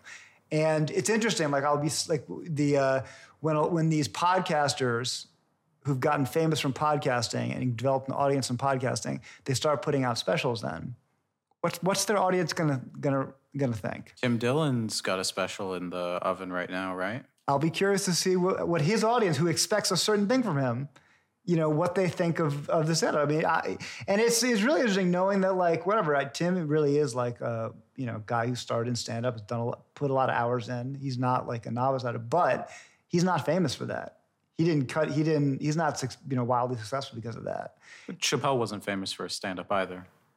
Well, he was well known and put incredible amount of time and hours into stand-up before he got a sketch. Right. But I mean, he was famous for his sketch show that he did and the audience kind of followed him to stand up, right? It's true. And I guess the counter is that, like, this is how it's always been, right? That in truth, only fairly recently do people get famous from stand-up specials. I mean, Chris Rock. Ali Wong. Yeah, that typically the route was you got a certain amount of success in stand-up and then you got a sitcom, right? Or you got a TV show. So the argument would be not embracing these other forms is a mistake. And so that's something I think about, and I have written about podcasts. I've reviewed podcasts. I was the first person to review a podcast in the New York Times. Which one? It was a Julie Klausner's podcast, which was was a while ago now. But I remember thinking about it. I was like, all right, how do I do this? How do I actually review it like a piece of art, like one unit, like a movie? Have you listened to Tiger Belly, Bobby Lee's podcast at all? I've heard it a bit, yeah. Not a lot, not like enough to have an opinion on it. But yeah, I mean, I think I've seen it mostly on YouTube though. Yeah, it's almost I've heard that their viewership numbers for most of these podcasts is almost 1-to-1 YouTube to audio form. Is that right? I've heard that when people talk about the podcast numbers and viewership and stuff, because what they essentially are long form talk shows. Yeah. Because there's video components to those which are just as important. I mean, Andrew Schultz's new Flagrant 2. It's Flagrant 1 now, right? Is it not Flagrant 2 anymore? Oh, yeah. Is it just Flagrant? Isn't it the whole... I haven't seen it. They keep changing the YouTube thumbnails and stuff. I always find those YouTube... Again, I mean, I was about to say nothing against it, but... I mean, I get why he's doing it, and... Why is he doing it? I don't know why he's doing it. Why is he changing from Flagrant 2 to Flagrant? Oh, no, I don't get that. Okay. But there must be a reason. I mean, the guy he's very calculated in all these branding decisions. Yeah, and it's interesting to see him talk to people who are sort of echoing his style, but are not maybe as strategic in that specific like YouTube marketing thing. No, there's no question that he's figured something out about the business for sure. And I think he's accelerated this trend that you're putting your finger on of video being a big deal. Like now I see, I mean, I do interviews with comedians and there's like a camera person with them. Right. It's like everyone's in a reality show now, right? No, you're welcome. Yeah. No cameras here. No camera. This is audio only, baby. Old school. And then I got to figure out what to put in the YouTube thumbnail. I think if I make a clip for the portion where we talked about Andrew Schultz, I'm going to have to make it in his style. Like I'm going to have to put him with like his mouth wide open and being right. That's true. That is his thing, right? And then like fire and maybe like a Jeff Bezos's face, Bezos Schultz beef, right. Something like that. I think the weird thing is, and I've heard this from some comics, is that it's dangerous to not that you have a choice, but to build your livelihood on these platforms that can change so radically. I agree. It's like one day this thing you can say, but next day this thing you can't say, and you don't know what. It's like it very, and all these tech companies are very unpredictable. That's the difference. The whole, like, it's always been the case that you can't say certain things on whatever platforms you have. And in my opinion, there's more freedom now than there was at most other times in history. Sure. But the difference, and the thing that I do like sympathize with comics now, is it's less transparent. But you're also building it. Those people, I take what you're saying, but those people who are building it to the platform, I mean, it's hard to make an artistic argument from where I'm sitting. I don't have anything online. I have one short documentary about Asian American hate crimes on YouTube that has 500 views, and so it's hard to criticize anyone. But I heard. Well, how come you have not? How come you have not? I'm not putting out clips. Yeah, you're not going to put out clips. Why not? I'll put out clips of the podcast. I'm okay with taking something and slicing and dicing it, but I want to make that thing first, as opposed to like making a 2-minute video in vertical aspect ratio, hoping that that's what's right. And that thing is a stand-up hour. Yeah, or not a lot of stand-up. I don't know. A lot of stand-up. I don't know hour specifically. That is what I'm working towards right now. That was what I was doing when I was running the weekly in Chicago. As for not putting out clips, I don't know. Right. I mean, you talk about, I agree with you. I think people will be worse stand-ups. And I think we've seen evidence of people being worse stand-ups when they're primarily focused on podcasting. Right. But if focusing on podcasting, whatever, 2 hours twice a week, plus prep, plus logistical stuff, is an impediment to your improvement as a stand-up, what's a day job? For sure. No, I don't blame anybody. Let me be clear. I don't blame anybody for podcasting to make. I don't blame Tony Woods for working Grubhub. It's tough out there. I blame Tony Woods for working Grubhub. Dude, I blame him. You want him to be hungry? No, I'm just kidding. I don't. Anyways, the whole conversation is like a little bit. It's like, yeah, if you're really being savvy and cutting edge, you're like on TikTok. And you're thinking about in a whole different way than YouTube. Or you're on, the point is like the platforms are constantly changing and you don't have to do them. You could just do stand-up and you might end up being a better comic that way. But like you could also cut your losses and do like a little bit of, try different things and see what you like and see what you're good at. And again, I'm not an expert in any of this stuff. It's like, but as an observer, I like respect the hustle of anyone doing the stuff. And it seems to me like, even just as a journalist, you got to figure out like what you like and what you're good at. And it's going to be different for every person. But you're saying doing them, when you say doing them, you mean creating native content for them. You can create like non-native content. That's kind of what I mean by slicing and dicing, Yeah. You put out a special and then someone's going to put it on TikTok. Someone's going to clip it and put it on TikTok. If it gets enough views on YouTube or Netflix or wherever, someone will put it on TikTok. You can just be the person to do that. That doesn't mean you have to be talking to the front-facing camera on your phone every day. Right. And then you still focus on stand-up. You can still put out what you want to put out. So I'm fine with putting it out various places or whatever, but I mean, you asked what the goal is. The goal right now is just to be really good at it.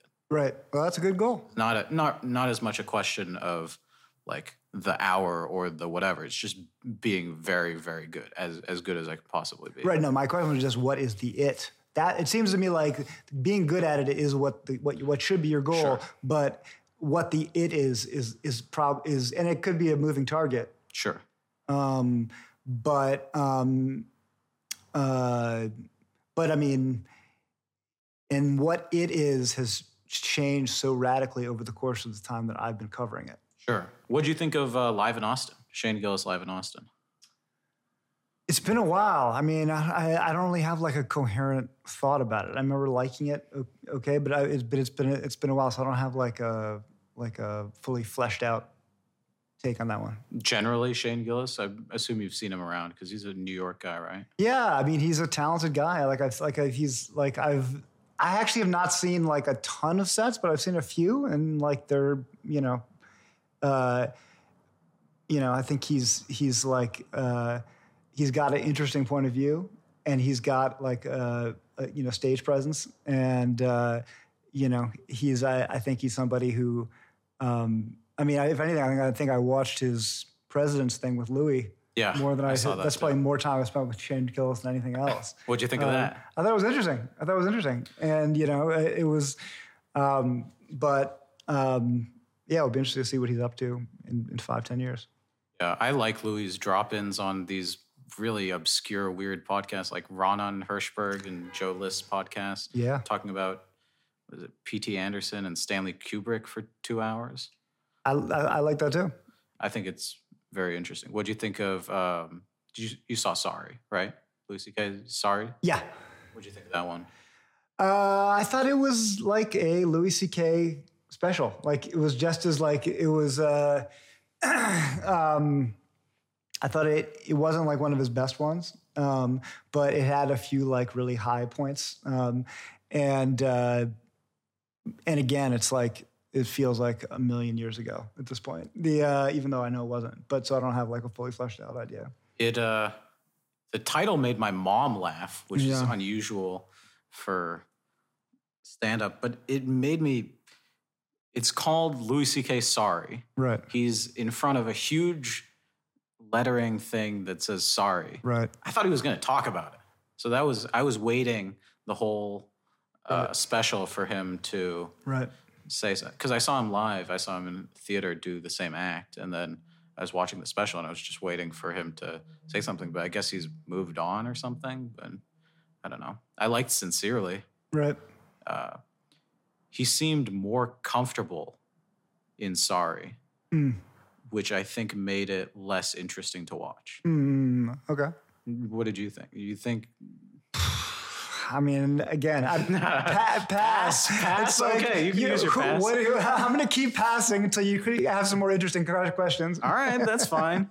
This isn't because the New York Times has the Louis C.K. documentary? No, I had nothing to do with the Louis C.K. documentary, in fact. But I've written about him a ton, so you could look me up and see what I say about him there. All right, deflection. I like it. Let's see. I should also say this is Game 5 of the NBA Finals, in which I am now not watching. I've watched every minute of the Finals, and this guy who's from UC, because I went to college with him, I'm doing the podcast, and I'm hearing these stories. He's been asking about the most famous canceled comedians, things I've talked about many times, and I'm not watching. Right now, for all we know, Steph Curry is doing something incredible. But I'm not seeing it. You'll get Andrew Schultz's clipped version. You'll be able to watch it. My God, all right. You'll be able to watch the clipped Flagrant podcast. It's true. Commentary right along with the actual game. You'll be seeing them both at the same time. I don't know. Let's see. Anything else? I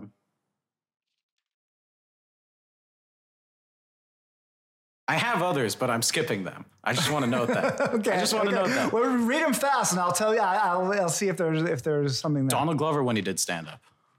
Next. All right. Norm Macdonald's first special, which I heard he did. He said he did. Well, him saying it does not make it true. Right. But he said he just did that so that they'd give him the Comedy Central sports show. They said you have to do a special. What's it called? Oh, man, I don't remember. Yeah. Next. Okay. Grammys. You once tweeted most famous the award boring. The award for most famous comedian goes to So you think they're boring? I think award shows are unfortunately something that journalists have to cover, and I've learned to not be snide about them because they matter to people. Right. But my actual feeling is we give them way too much attention. And like critics? No. I mean, yeah, I guess I'm biased that we should pay more attention to critics, less attention to awards. But the reality is we pay more attention to awards. I do think that for comedy, it's particularly unfair, the awards landscape. That the biggest awards like the Oscars are generally biased against comedies. And there's no really stand-up awards out, and the biggest one is the Grammys, which is just clueless. I mean, is just historically clueless. I mean, partially I mean, again, I'm not trying to be aggressive, but No, I comedy love it. is so interesting. There's so many fascinating comedians out there. All right, sorry, Jesus. But if you ask like everybody, Joe Q public, what are the comedians you know? Louis C.K., Chappelle, and then if you're on YouTube, Schultz. But there's so many more comics, and unfortunately, what I would, to the extent that award shows are really useful, it's in like educating people on what is like exciting, interesting stuff, and so. I think instead what the Grammys tends to do is reward the most famous people. I agree. Louis was one, Chappelle's one, Aziz is one. I'm sure Seinfeld's one at some point. So in that sense, I think award shows in general. I think he may have lost to Tiffany Haddish, but I'm not sure. There you go. Yeah. There you go. And like again, Tiffany Haddish does something well, but I think that. I am not a big fan of award shows, and I'm great. But on the other hand, unlike my peers who cover like movies and theater, who have to like really cover the awards, they have to really take that shit seriously, right? And really think like, who's going to win? Well, the Grammys were announced. The Grammy for Best Comedy Album was announced during the commercials until Chappelle started winning them. So I don't really have to care, like professionally, and so I don't. Did Bo Burnham win a bunch of Emmys or something like that this year? I mean, maybe. Okay. So like, that's how little you care. That's how little I care. And to be honest with you, I'm not sure. I mean, obviously, people who win them care. And they have PR people who like, whatever. But I don't think people generally like Hollywood really cares about the Oscars, and Broadway really cares about the Tonys, and the TV. But I don't think stand-ups really care that much relative to those. I don't think so either. I remember hearing Anthony Jeselnik on his podcast be like, after Firing the Maternity Ward came out, he was like, all my previous work hasn't been rewarded. This might be the one where I get the awards and I'll tell you what to look up. One of the best things Seinfeld's ever done is he hates award shows. And he has a great speech. I think he gave it like the advertising. There's like a award for advertising, and it's on YouTube. And he gave a speech against award shows, which is biting and funny and correct. He was saying like if you do a job well, you get asked to do more or something like that. No, well, I don't remember the exact details, but it was a case against awards. Okay, who are the obscure people? I'm interested. Oh boy, read me. Just go to go to Jay Zinoman online, and you could go on New York Times. I know you have. I've read all of your articles. I know, so that's why you ask me about like the three people everyone knows. I regularly cover people who are obscure just as often as I cover people who are not obscure. But I'm not going to sit here and tell you all the obscure people at the hour and 15 minutes into this podcast. It's because I'm gonna. It's particularly from someone whose opening thing was, "I read everything you read." Okay, so it's true. Me, all right. I have read everything or most of what you've written. I did think that guy was being ridiculous. The director in the latest one, who is like the classic director of all the comedy specials, he's like, Marty Callender. If it's a big act out, go wide. If it's you have to see their face, show their face. And it's like, that's nice, but it sounds like someone was shooting an action movie. And I feel like early days of that, they'd say the same thing. Yeah, but that is like, it would be like the equivalent of talking to the first person who directed the first feature film, right? Ever. Yes. Right? So like, exactly. It was fascinating. I know people were like, I put that quote in for a reason, which was like, he's not wrong. Like to some degree, that's still what people do. Like even like the Chris Rock thing or Bo Burnham, what's he doing? It's just an extreme close up, but it's still it's the emotional part you do a close up. So that quote I thought was fascinating because I was like, here's the first guy, the first director ever to have to make this artistic decision about how you film a joke, right? And and he did like, I mean, if you look at he did Steve Martin and Robin Williams and everybody, everybody, I mean, that was incredible. So that was I was excited to write that piece because I was like, here's somebody who people don't know, right? Here's like, that's what I see my job is. Like, I'm not that useful talking about Louis C.K. and David Chappelle. Everyone's got an opinion on them. I would argue, though, that your opinion tends to be more balanced. I think you're more balanced and more thoughtful about it. If you want to, not always right. No, of course not. There's no such thing. It's subjective. Sure. If you want to talk about what my journalism and how I see my job, which is fundamentally different than what comedy is, right? It's not about being. I'm not a comedian. I don't want to be a comedian, and being.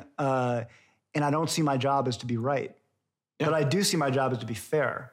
And there's this systematic way of thinking about that. And so that means being fair to the Andrew Schultz of the world. It means being fair to, the Bo Burnhams of the world, being fair to the Kate Berlance of the world, being fair to, the Amy Schumers of the world. And and there's a part of me which is also, the reason I got into this job was because I'm curious about the world.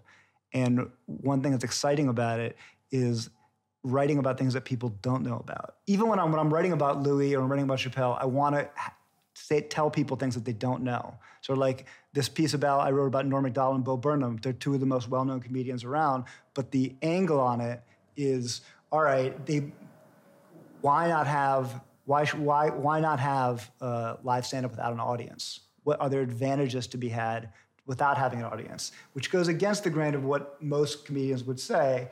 But it's worth thinking about. It's worth thinking about this idea because can you get places without an audience that you can't get with an audience? So those are the kind of things that I think a journalist can do. And some people will, they'll say, oh, it's ridiculous. That's not for me or whatever. And Marty Callender is a thing where I can do where it's like, look, you're all working on the shoulders of the people who came before you. Absolutely. And while you know George Carlin, Richard Pryor, you actually don't know, my guess is, the guy who directed them and in the first specials, and who then had this crazy other career directing, he created hair metal and all this crazy stuff. He's a fascinating dude. And so, I'm both, those are the parts of my job I'm more interested in. Now, it's also part of my job to cover the biggest stories. And, sometimes I go, I'm with everybody else. I don't think like my take on Bo Burnham was particularly, different than most people. I was going to ask you about the outtakes, but you included it in your latest one. Yeah, I thought the outtakes were fascinating. I thought it was, when I saw that, I was like, oh, this is what I thought he would have put out. Yeah. You know what I mean?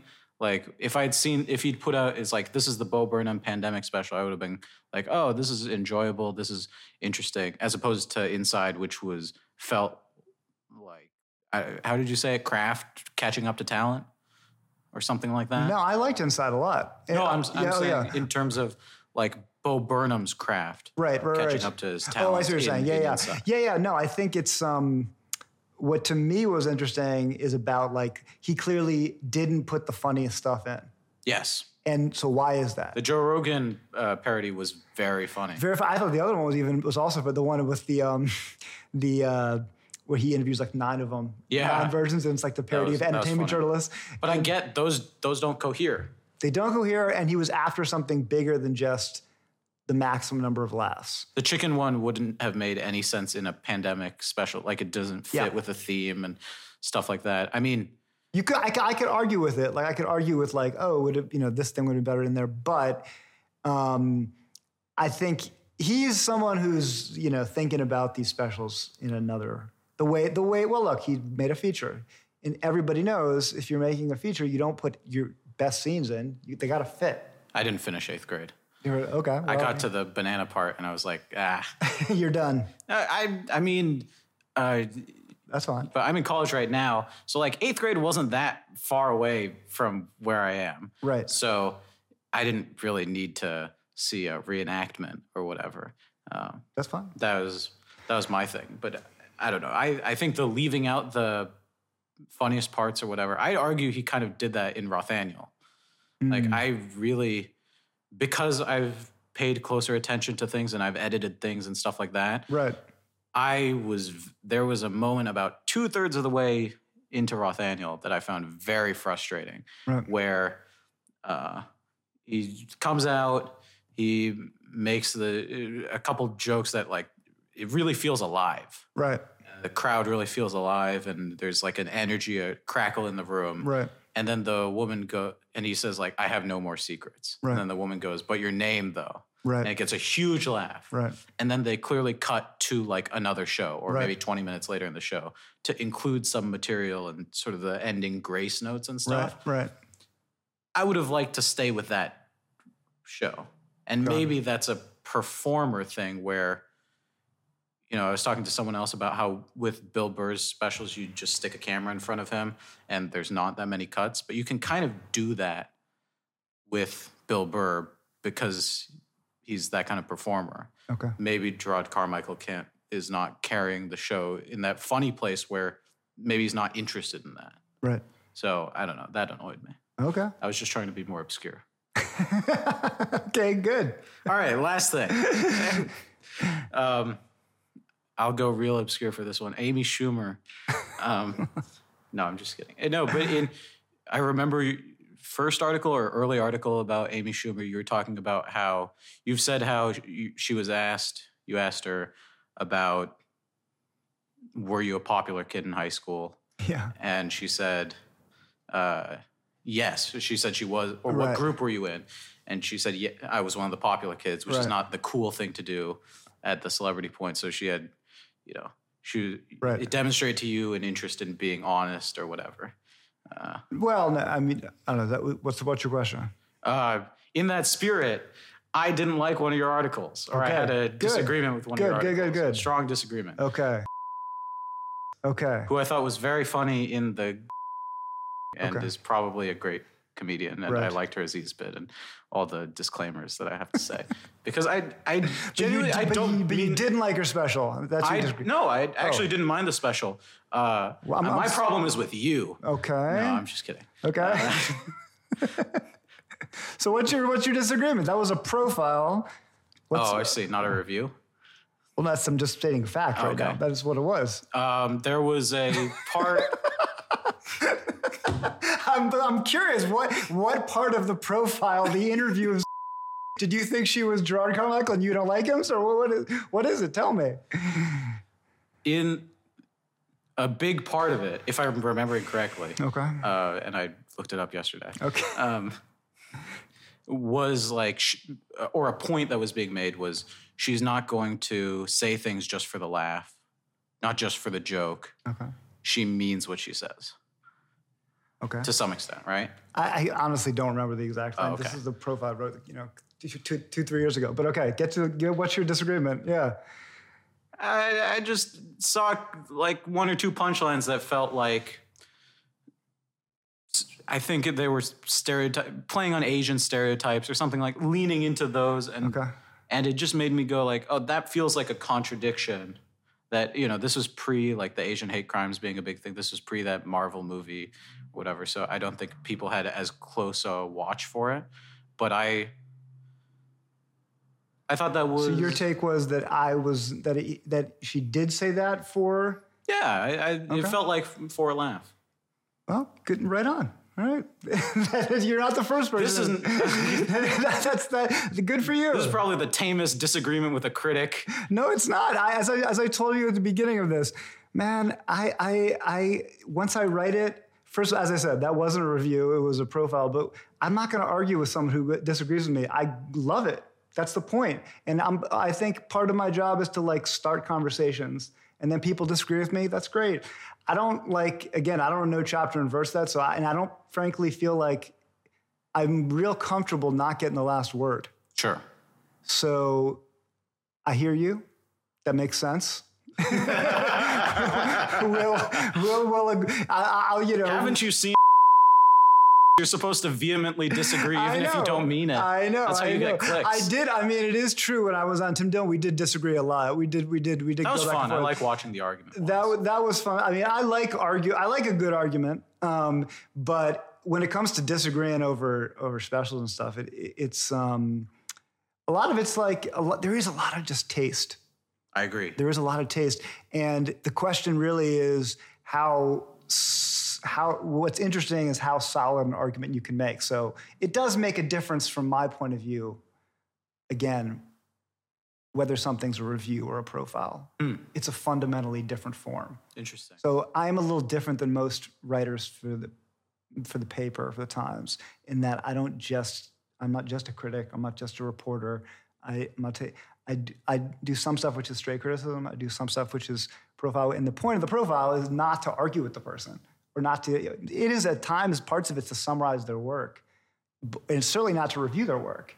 It's to, if anything, is to spotlight them, to illuminate what they're trying to do, just put them in context. It's a complete different form. It's like comparing, a political speech to stand-up, or comparing sketch to stand-up. But so I mean, that's one where I'm like, yeah, I don't